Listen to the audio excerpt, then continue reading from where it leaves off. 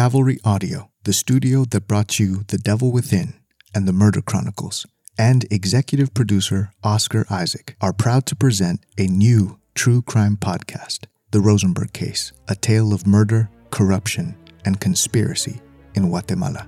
I'm Edgar Castillo, a first-generation Guatemalan American. Join me as we explore the true story of the bizarre assassination of Rodrigo Rosenberg, an influential Guatemalan lawyer who was gunned down while on his Sunday morning bike ride in May of 2009. At his funeral, he posthumously released a YouTube video that declared, "If you're seeing this video, it means that I've been murdered by President Álvaro Colón, Guatemala's sitting president." The video unleashed a major political upheaval and one of the most unpredictable murder investigations in history. I'm about to play you a clip from the Rosenberg case. And while you're listening, be sure to follow on Apple Podcasts or wherever you get your podcasts. You can also listen to episodes a week early and ad-free by subscribing to Cavalry Plus on the Apple Podcasts app. Cavalry Audio. On May 10th, 2009, Rodrigo Rosenberg Marzano woke up early, around 7 o'clock. It was a bright, fresh Sunday morning in Guatemala City, the capital of Guatemala. It was Mother's Day. That morning, Rosenberg woke up early because he had a lot on his mind. He was in the middle of the biggest, most consequential case of his career, and he needed to clear his head. Rodrigo Rosenberg was a prominent corporate lawyer, a wealthy member of the elite class. He had an apartment in Zone 14, an opulent neighborhood where diplomats and heirs to colonial coffee fortunes live in heavily guarded high-rises. At 48 years old, Rosenberg was still fit and healthy, still in his prime. And that morning, a few minutes after 8, he put his headphones on, queued up a Santana song on his iPod, and set off on a bike ride. At 10 minutes past 8, he was only a block away from his apartment building, heading down a service road, when it happened.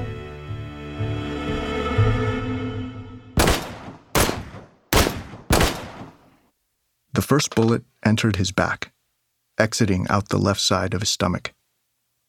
The next 2 shots hit the left side of his face, on the cheek. The 4th bullet was probably the one that killed him. It entered from underneath his jaw, ripped through his eye, and burst out through his left temple. His body collapsed onto a grass embankment on the side of the road. Then, for good measure, the killer placed the barrel of his 9mm to the center of Rosenberg's forehead and fired at point-blank range. Rodrigo Rosenberg was dead, murdered.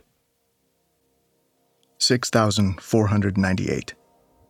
That's how many homicides Guatemala recorded in 2009, giving the Central American country one of the highest per capita murder rates in the world. Meaning, it wasn't that unusual to see someone gunned down in the middle of a street in broad daylight. But the murder of Rodrigo Rosenberg was different. Hell, it wasn't just different. It was different on steroids and then dipped in barbecue sauce.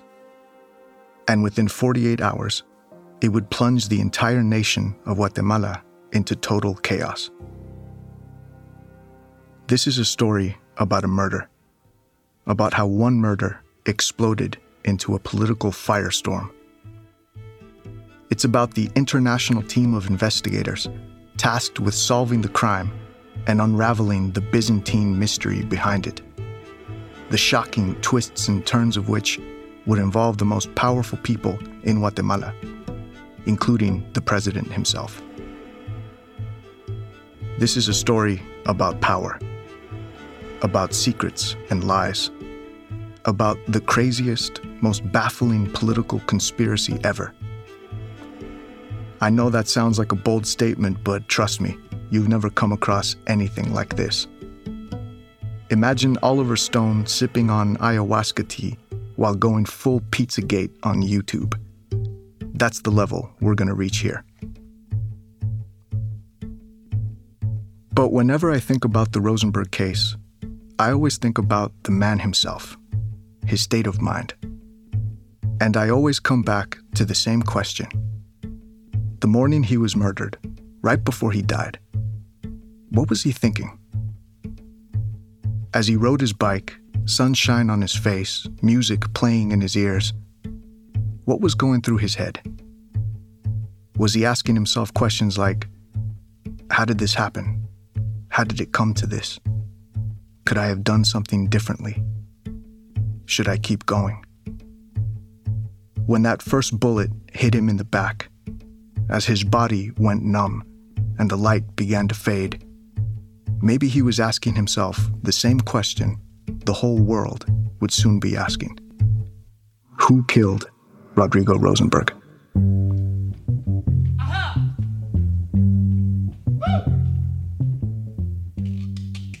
From Cavalry Audio and executive producer Oscar Isaac, I'm Edgar Castillo, and this is The Rosenberg Case.